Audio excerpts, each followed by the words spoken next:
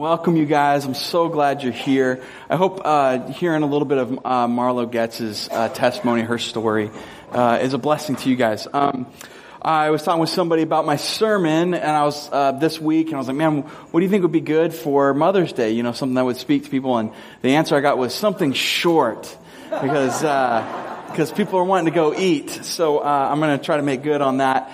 And I want to jump right in, but let me just say one word of prayer, and we'll do that. Heavenly Father, thank you so much for moms. Thank you for mother figures. Lord, thank you for the blessings that many of them have been in our life. Lord, if people have experienced an absentee mom or a mom who where there was a lot of tension, I just ask that they would become a figure, especially the gals in here, Lord, that they would become a figure for someone else, a mentor and a mom for somebody else, whether that's spiritual, emotional, or physical, Lord. And I ask that in your name. Then I pray for those ones who are in here who, because maybe physical issues that have come up or emotional, haven't been able to be moms, and that's the desire of the heart. I pray that you would give them the desire of their heart, that you'd do a miracle, that you'd bring the pieces together in their life. And that you'd be the great healer, that you'd be the great one to bring those things into being. And Lord, if not, I pray that you would give them the capacity to be amazing spiritual moms to people. And we pray this in Jesus' name, amen. All right, there's a few things I wanted to make sure you know. How many of you guys got kids? If you guys got kids, okay, so for the men in here, because it's Mom's Day, we didn't want the men to feel bad. We have this like sugar scrub that we made no, I'm just kidding. This is for moms, sugar scrub. The kids are making you this. Make sure you grab it and they don't forget it. So I want to jump right in, and I was in the kitchen with my daughter trying to be a helpful parent.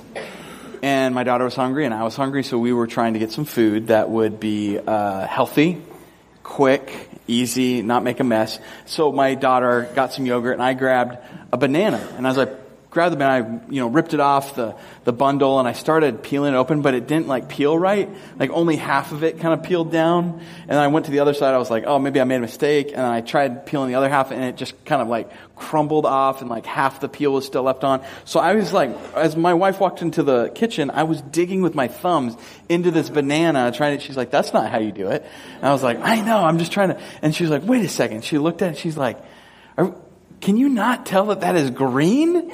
And I was like, how dare you make fun of my colorblindness? And I could not see that it was not yellow enough. I was trying to peel this thing, and so it reminded me to put my sunglasses on. I have these cool sunglasses a family member got for me that are like for colorblind people, and I can see color, at least more color than I normally do.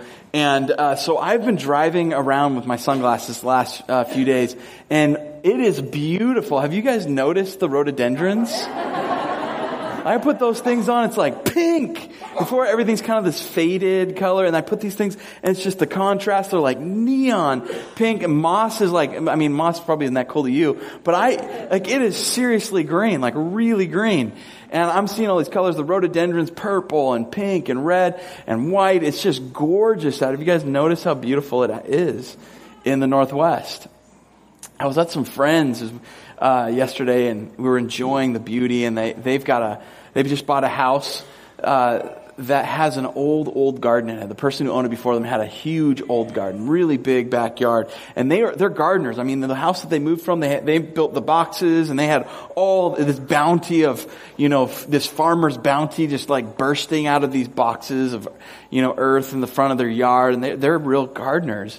And so they are now at this new house, and they are rolling up their sleeves and planting some seeds. I mean, they are getting after it. They're trying to just totally renew this old garden and bring it to a new place. And I was talking with them. I asked them, why would you do that? Because you could just go buy food. Why do you like to work so hard? And they said, well, we like to see the work of our hands. I mean, that we just like to see the literal fruit of their labor. And they do like corn, and they have, I think, char and some of those more disgusting types of plants. They have some really, just some other amazing foods that they grow. They even have, I think, a fruit tree or two in the backyard now too. And it's just this potential beautiful garden, but it's been overgrown and it's kind of sick. And one of the other questions I asked them is like, well, how, that looks really tough. Like, how do you do that? And they're like, the toughest part about this is that it's really hard work. You're tilling soil. It's constant work. And there's all sorts of problems. There can be worms that are out there. There can be bugs. There can be like problems with not enough sunlight. There's all these issues that can happen. And so what they're trying to do is distinguish which plants can be renewed, which plants can actually be brought back to life, which plants are just weeds or ones that they don't want, and then where should they plant the new stuff. So they're like working really hard, and they're like, that's the hard work. I said, so again, why do you do this? Here are a few of the good reasons that they gave me. They said they love to see great flowers, fruit, and vegetables flourish. They're like, when you're in the backyard and you're working on it, there's just something, you feel so connected to like the earth. Like sometimes we live lives that are so busy that we're like disconnected from the earth. Like this, I feel so connected, and there's an energy back there, and it's beautiful, it smells good, and then like the food's amazing. And Corey, he said, one of the things he likes to do is eat the food. And I was like, that really makes sense to me. Okay, now it's, and then he said, but even more than that, it's so fun to like have like all this food, and it's so much you can't even eat it. And you can give it away to friends and neighbors and family members, and like this whole bounty goes out. How many of you guys do that? How many of you guys are like gardeners and you love that? Okay, there's some people that are like this, a few that are big into it. How many love having friends who are gardeners that bring you? Good. So if you don't have a friend, make sure you look at those ones who raised their hands earlier. You guys, what I want to talk to you guys about today is the reality that God is a gardener. He's the great gardener. He is the creator of the heavens and earth. He is this creative source of energy. And in the book of Genesis, it teaches us that in the beginning, God did what? Created. He created the heavens and the earth, and He created animals and plants, and He created everything that we know. God is this creative force. And in the poem, the original Genesis poem, it talks about how God on the first day started creating and building this world, and then the second day kept working, and the third day, fourth day, fifth day, sixth day, just working hard, creating all of this, and this reality that we live in with time and space and matter and all, and emotion and love and the potential for more life, all this amazing stuff. And then on day 7, what does it say He did? He rested. He rested. And it doesn't mean that God was tired. And that He enjoyed the work of His hands. Like my friends would enjoy. He's the gardener who made this incredible, perfect garden. But there's this piece to reality where the garden, where the creation got sick and was broken, and actually it became so overgrown with sin and sickness that it turned from God. And in the beginning of John chapter 1, it talks about this. It talks about this creation story. And I want to give you guys a little bit more information here, and then we're going to jump into some really, I hope, practical and real things. But here we go. In John 1, it says this: in the beginning was the Word. It's talking about Jesus as the Word of God, the Logos. And the Word was with God. Jesus was with God. And the Word was God. Jesus was God. And He was with God in the beginning. All things were created through Him. All things were created through Jesus. God the Father, God the Son, God the Spirit. This Trinitarian God was creating the forces and the realities that we now know. And then it says later in verse 10, it says this, that when the creation turned and it grew sick and it had sin and brokenness, that in verse 10 it says, He was in the world, and though the world was made through Him, the world did not recognize Him. What that's meaning and saying is that the world that was created by the Creator got so sick and so blind and so broken that it couldn't even recognize the Creator when He was sent into the world. It was so sick and broken that it couldn't recognize the gardener that it actually created the garden. In the beginning, in Genesis, God creates the Garden of Eden, this place of perfection. And it gets ruined, and they don't even recognize the Creator anymore. Now, if I were to jump to the end of the book of John, and what we'll really see if you were to read through the whole book of John is that it's the story of how the Creator gardener is re-gardening or renewing the old garden and making something new. Okay? And at the end of the book, there's this really interesting passage where Mary Magdalene she's looking for Jesus, and she goes to where he was put in a tomb. He's dead. He's been crucified, and in her mind, she's grieving and she's weeping because of the loss of Jesus, and she's going to kind of like pay respects to his body, and they had certain rituals that they would do, and so she goes there and she can't find the body. She sees two angels, and they say to her in verse 13, "Woman, why are you crying?" And she says, "Because they've taken away my Lord." She can't find his body. It's missing. And she assumes it's been stolen, and I don't know where they've put him.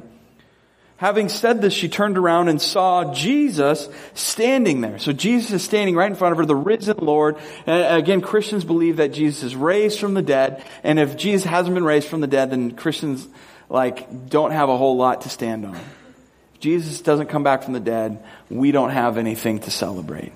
And she sees Jesus back from the dead, conquered the power of sin, Satan, and death. And it says this, but she did not know who it was. She didn't know it was Jesus. Remember verse 10, what did that say?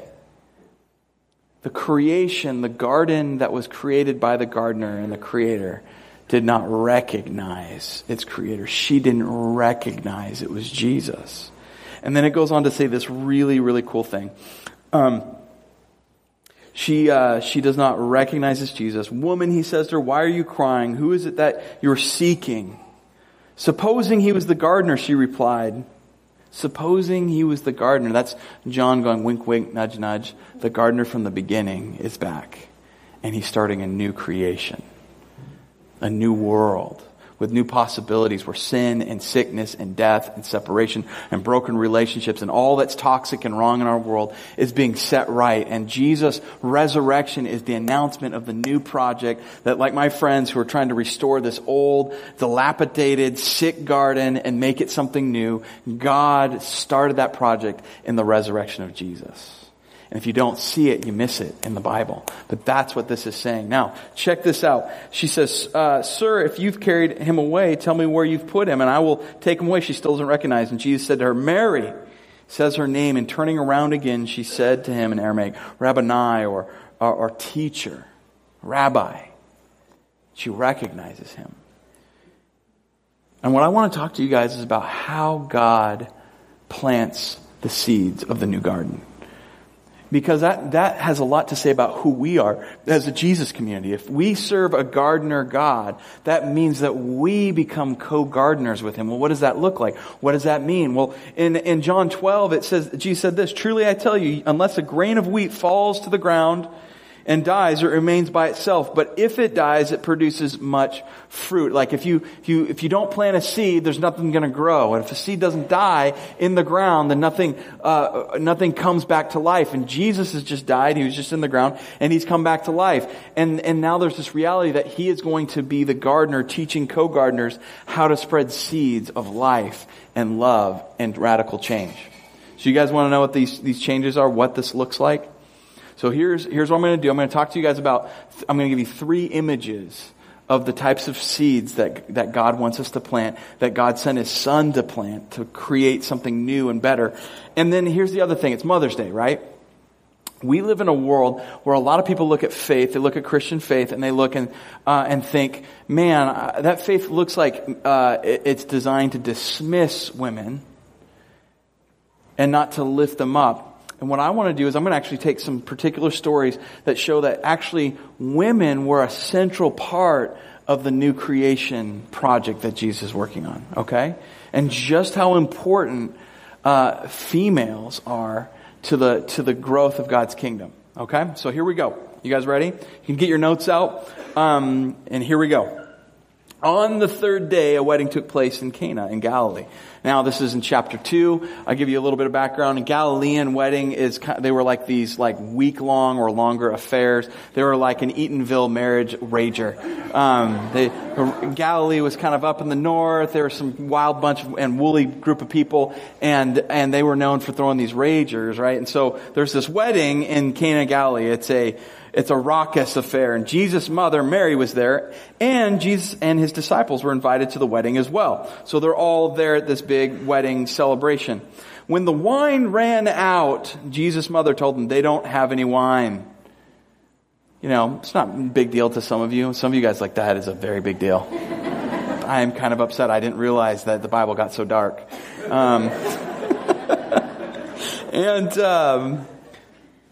In this culture, it's a shame-honor culture. So a father if they had a daughter, was every year traditionally supposed to put away a barrel of wine that would be aging for years until the year of her marriage, her wedding. And a good father would put away enough wine so they would have a whole party and they never run out of it. But this father did not put enough away, which brought shame on him.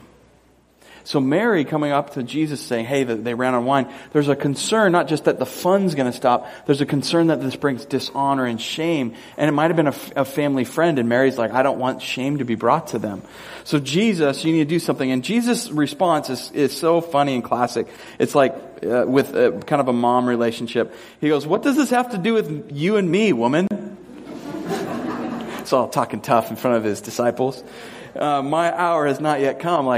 This isn't the official start as making wine. Are you kidding? Think about what people will think about me over the centuries if I made wine, if this was my first miracle. Just imagine the judgment, And Mary just looks away from him and she looks at the servant. She's like, do whatever he tells you. She just ignores her son. She's like, this is going to happen. This will just be a side miracle, not as big as the other stuff. And isn't that so funny? I love this. Happy Mother's Day. And the first thing I want to tell you that's so important about this is the gardener, Jesus, the gardener plants seeds of unity and joy in the soil of separation and shame. You might want to write that down. Seeds of unity and joy. And here's the reality. So Jesus, when he does this miracle, he actually looks at these barrels of water that were ritual, religious purification barrels. So it was the barrels that religious Pharisees and people would use to clean their hands. And it was a symbol of separation. We're holy, we're righteous, and the people who are less than, the people who, are at these kind of ragers and Galileans and people who would run out of wine on their daughter's wedding day, we're separate from them. We're better than them. There was this judgment and condemnation associated. And Jesus takes the symbol of religious separation, these barrels of water, and what does he do with it? He turns it into wine, the symbol of unity and joy and togetherness. Isn't that unbelievable? And these are seeds that Jesus is throwing out. And again, this is shame on her father. This is probably a moment of embarrassment. And Jesus creates such good wine that one of the leaders says, how did you save the best wine for last? Because normally they'll give the best wine first, and as people get a little bit more into the rage, the less they'll notice how bad the wine is. And yet you've saved the best for last. And Jesus brings the best wine, and he brings joy and richness to the party. We as Christians, if we're co-gardeners with God, we're to learn how to plant the same kinds of seeds. Now some of you are like, well, Jesus was totally a home brewer. Wow, this is amazing.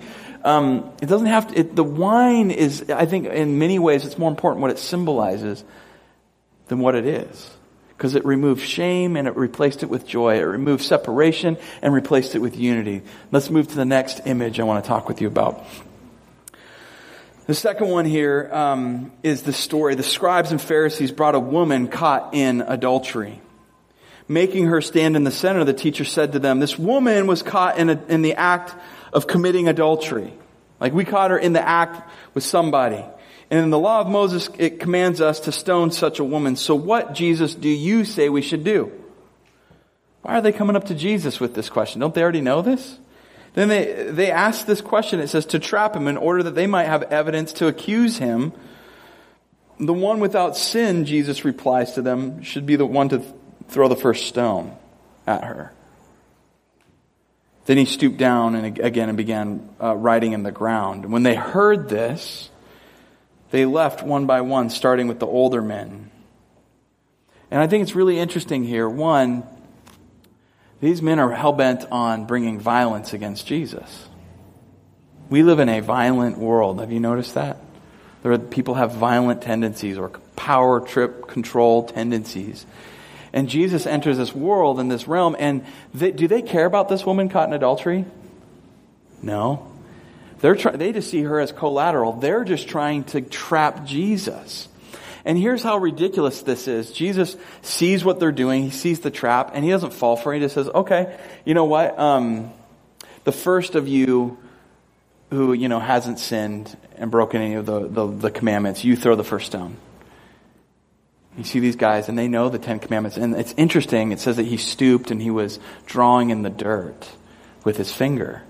And if you know the scriptures, there's an Old Testament passage that talks about the hand of God stooping and writing the 10 Commandments on stone, like on the ground.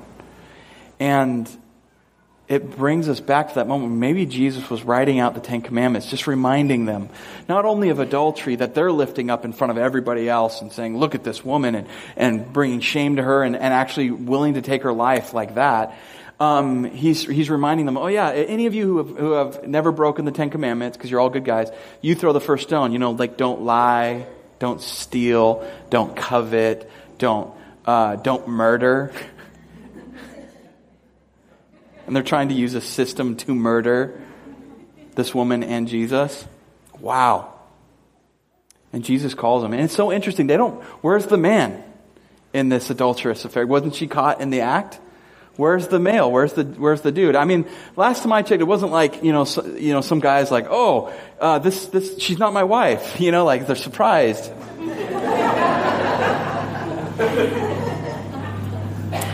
And Jesus calls them out, and they drop their stones and walk away, the oldest first. And I love this. I love what he says when it's just the woman and him. He says, has no one condemned you? And she says, no one, Lord. Neither do I condemn you, said Jesus. Go from now on and do not sin anymore. I love that he doesn't condemn. John 3:17 says that Jesus came to save, not to condemn. And so Jesus says, neither do I condemn you. But he also doesn't condone sin. He says, be free of the life you've been living. Be free. You can change.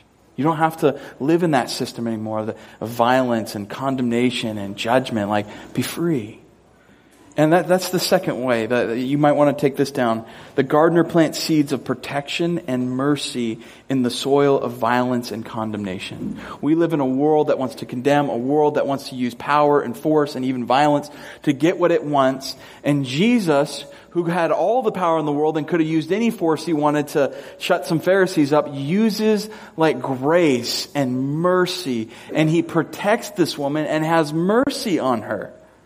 He has mercy on her. And it would be remiss of me to mention this, that I think many women in past cultures and even in our culture have experienced a lack of protection, a lack of access to the things that they might need for their families. There's been many women who've had to take care of themselves and had to deal with and live under double standards where, if there's any kind of lifestyle that's promiscuous at all, then all of a sudden they're judged and condemned. But if men are living the same kind of lifestyle, they get lifted up and treated, encouraged for their exploits.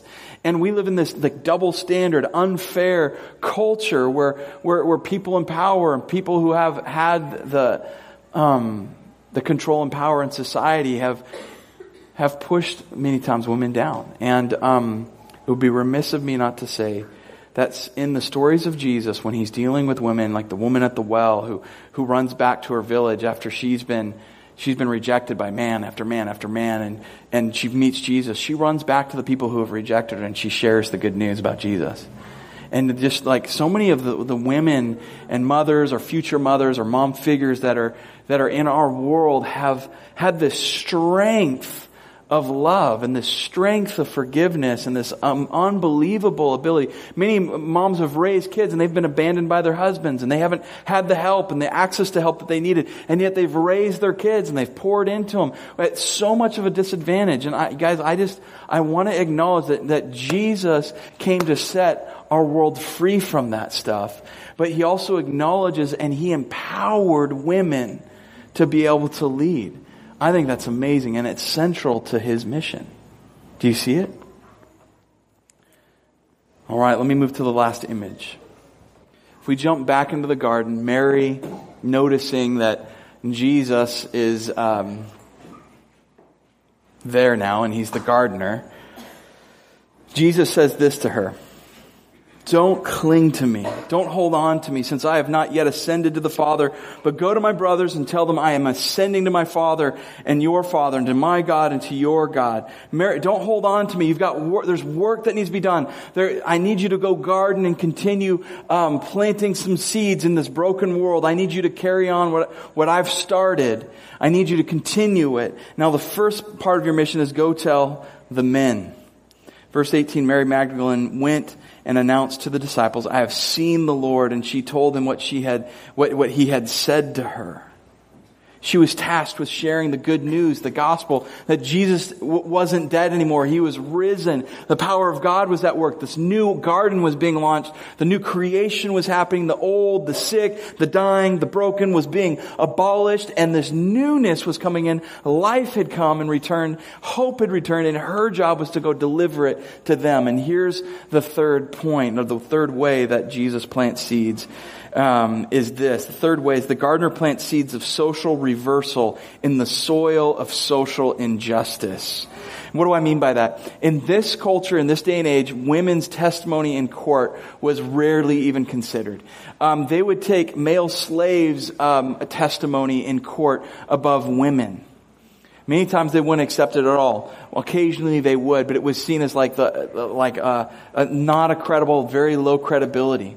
And Jesus hands the keys and the message of his resurrection. No one else knows. He hands the leadership, and he hands the joy and the privilege, but also the responsibility of telling everybody else to a woman who had the lowest status in that culture. This woman herself had been demon possessed, and Jesus had freed her. She'd been sick, and Jesus had healed her. And she was like the lowest of the low in the society. And Jesus reverses the cultural norm and the order, and he gives the most amazing message to the woman to go and tell the men. Do you see the reversal? This whole story of John, the women have kind of been in the background. The men are leading. And then when the resurrection happens, the reversal happens. The first shall be last and the last shall be first. And women are raised up. Women are central in the movement of God. And in it, the subversive seeds of equality are sown in. Of honor and love and cherishing of women is put in, and they are charged with bringing the gospel to the men. Isn't that amazing? It's one of the reasons we train male and female leaders to lead, because we don't want to leave 50% of God's mission force on the sideline. I'm teaching a class, we've got over 30 people in it. It has men and women in it. And sometimes people have told me that, men are designed to lead and women aren't. I'm like, who raised you? You go tell that to your mom and see what she says. So I think you're in for a whooping. I'll finish with this. When Jesus hands this great responsibility to Mary, it's also a charge to us. We are like Mary. Jesus is saying, I'm the gardener. You're going to be my co-gardener. You're going to help me plant seeds of life and love and justice. You're going to help me with this. And we are called to be co-gardeners with God. Just like when my mom and dad used to teach us how to prune and how to plant and how to water. We were co-gardeners with my parents. We get to be co-gardeners with God, recreating justice and beauty in this world. In a world that has violence, we bring protection and mercy. In a world that's full of condemnation and separation, we bring unity and love and joy. We bring the best wine to the party of the world. We bring love and joy. We bring a reversal that shows people what the world can be like versus what it is like. And so no matter where you are, whether you're a teacher, you're a mom, a stay-at-home mom, whether you're a mechanic, wherever you are planted, God has asked you to help His garden grow. Amen? That's what we're called to. So I'm inviting you today to take seriously the reality that we are to plant seeds. Some of you guys will notice this, that moms, we have seeds for you. Let this be a reminder as you walk out of here that we are to plant seeds of life in this broken world. Let's pray. Jesus, we love you. We're grateful for you. Thank you for the mothers. Thank you for the female mom figures in this room. I pray that we would we would take seriously the call to be gardeners with you, co-gardeners of your great garden. Lord, would you use us, just even in our own lives, to plant seeds of grace and life and love into our kids and our families and our friends and the people around us. And even, yes, Lord, our enemies, people who would hate us. Lord, they hated you and yet you love them. And Lord, sometimes the darkest, dirtiest, muckiest dirt is the best soil for the seeds of grace and mercy to grow in. And Lord, may that be true today. In Jesus' name, amen.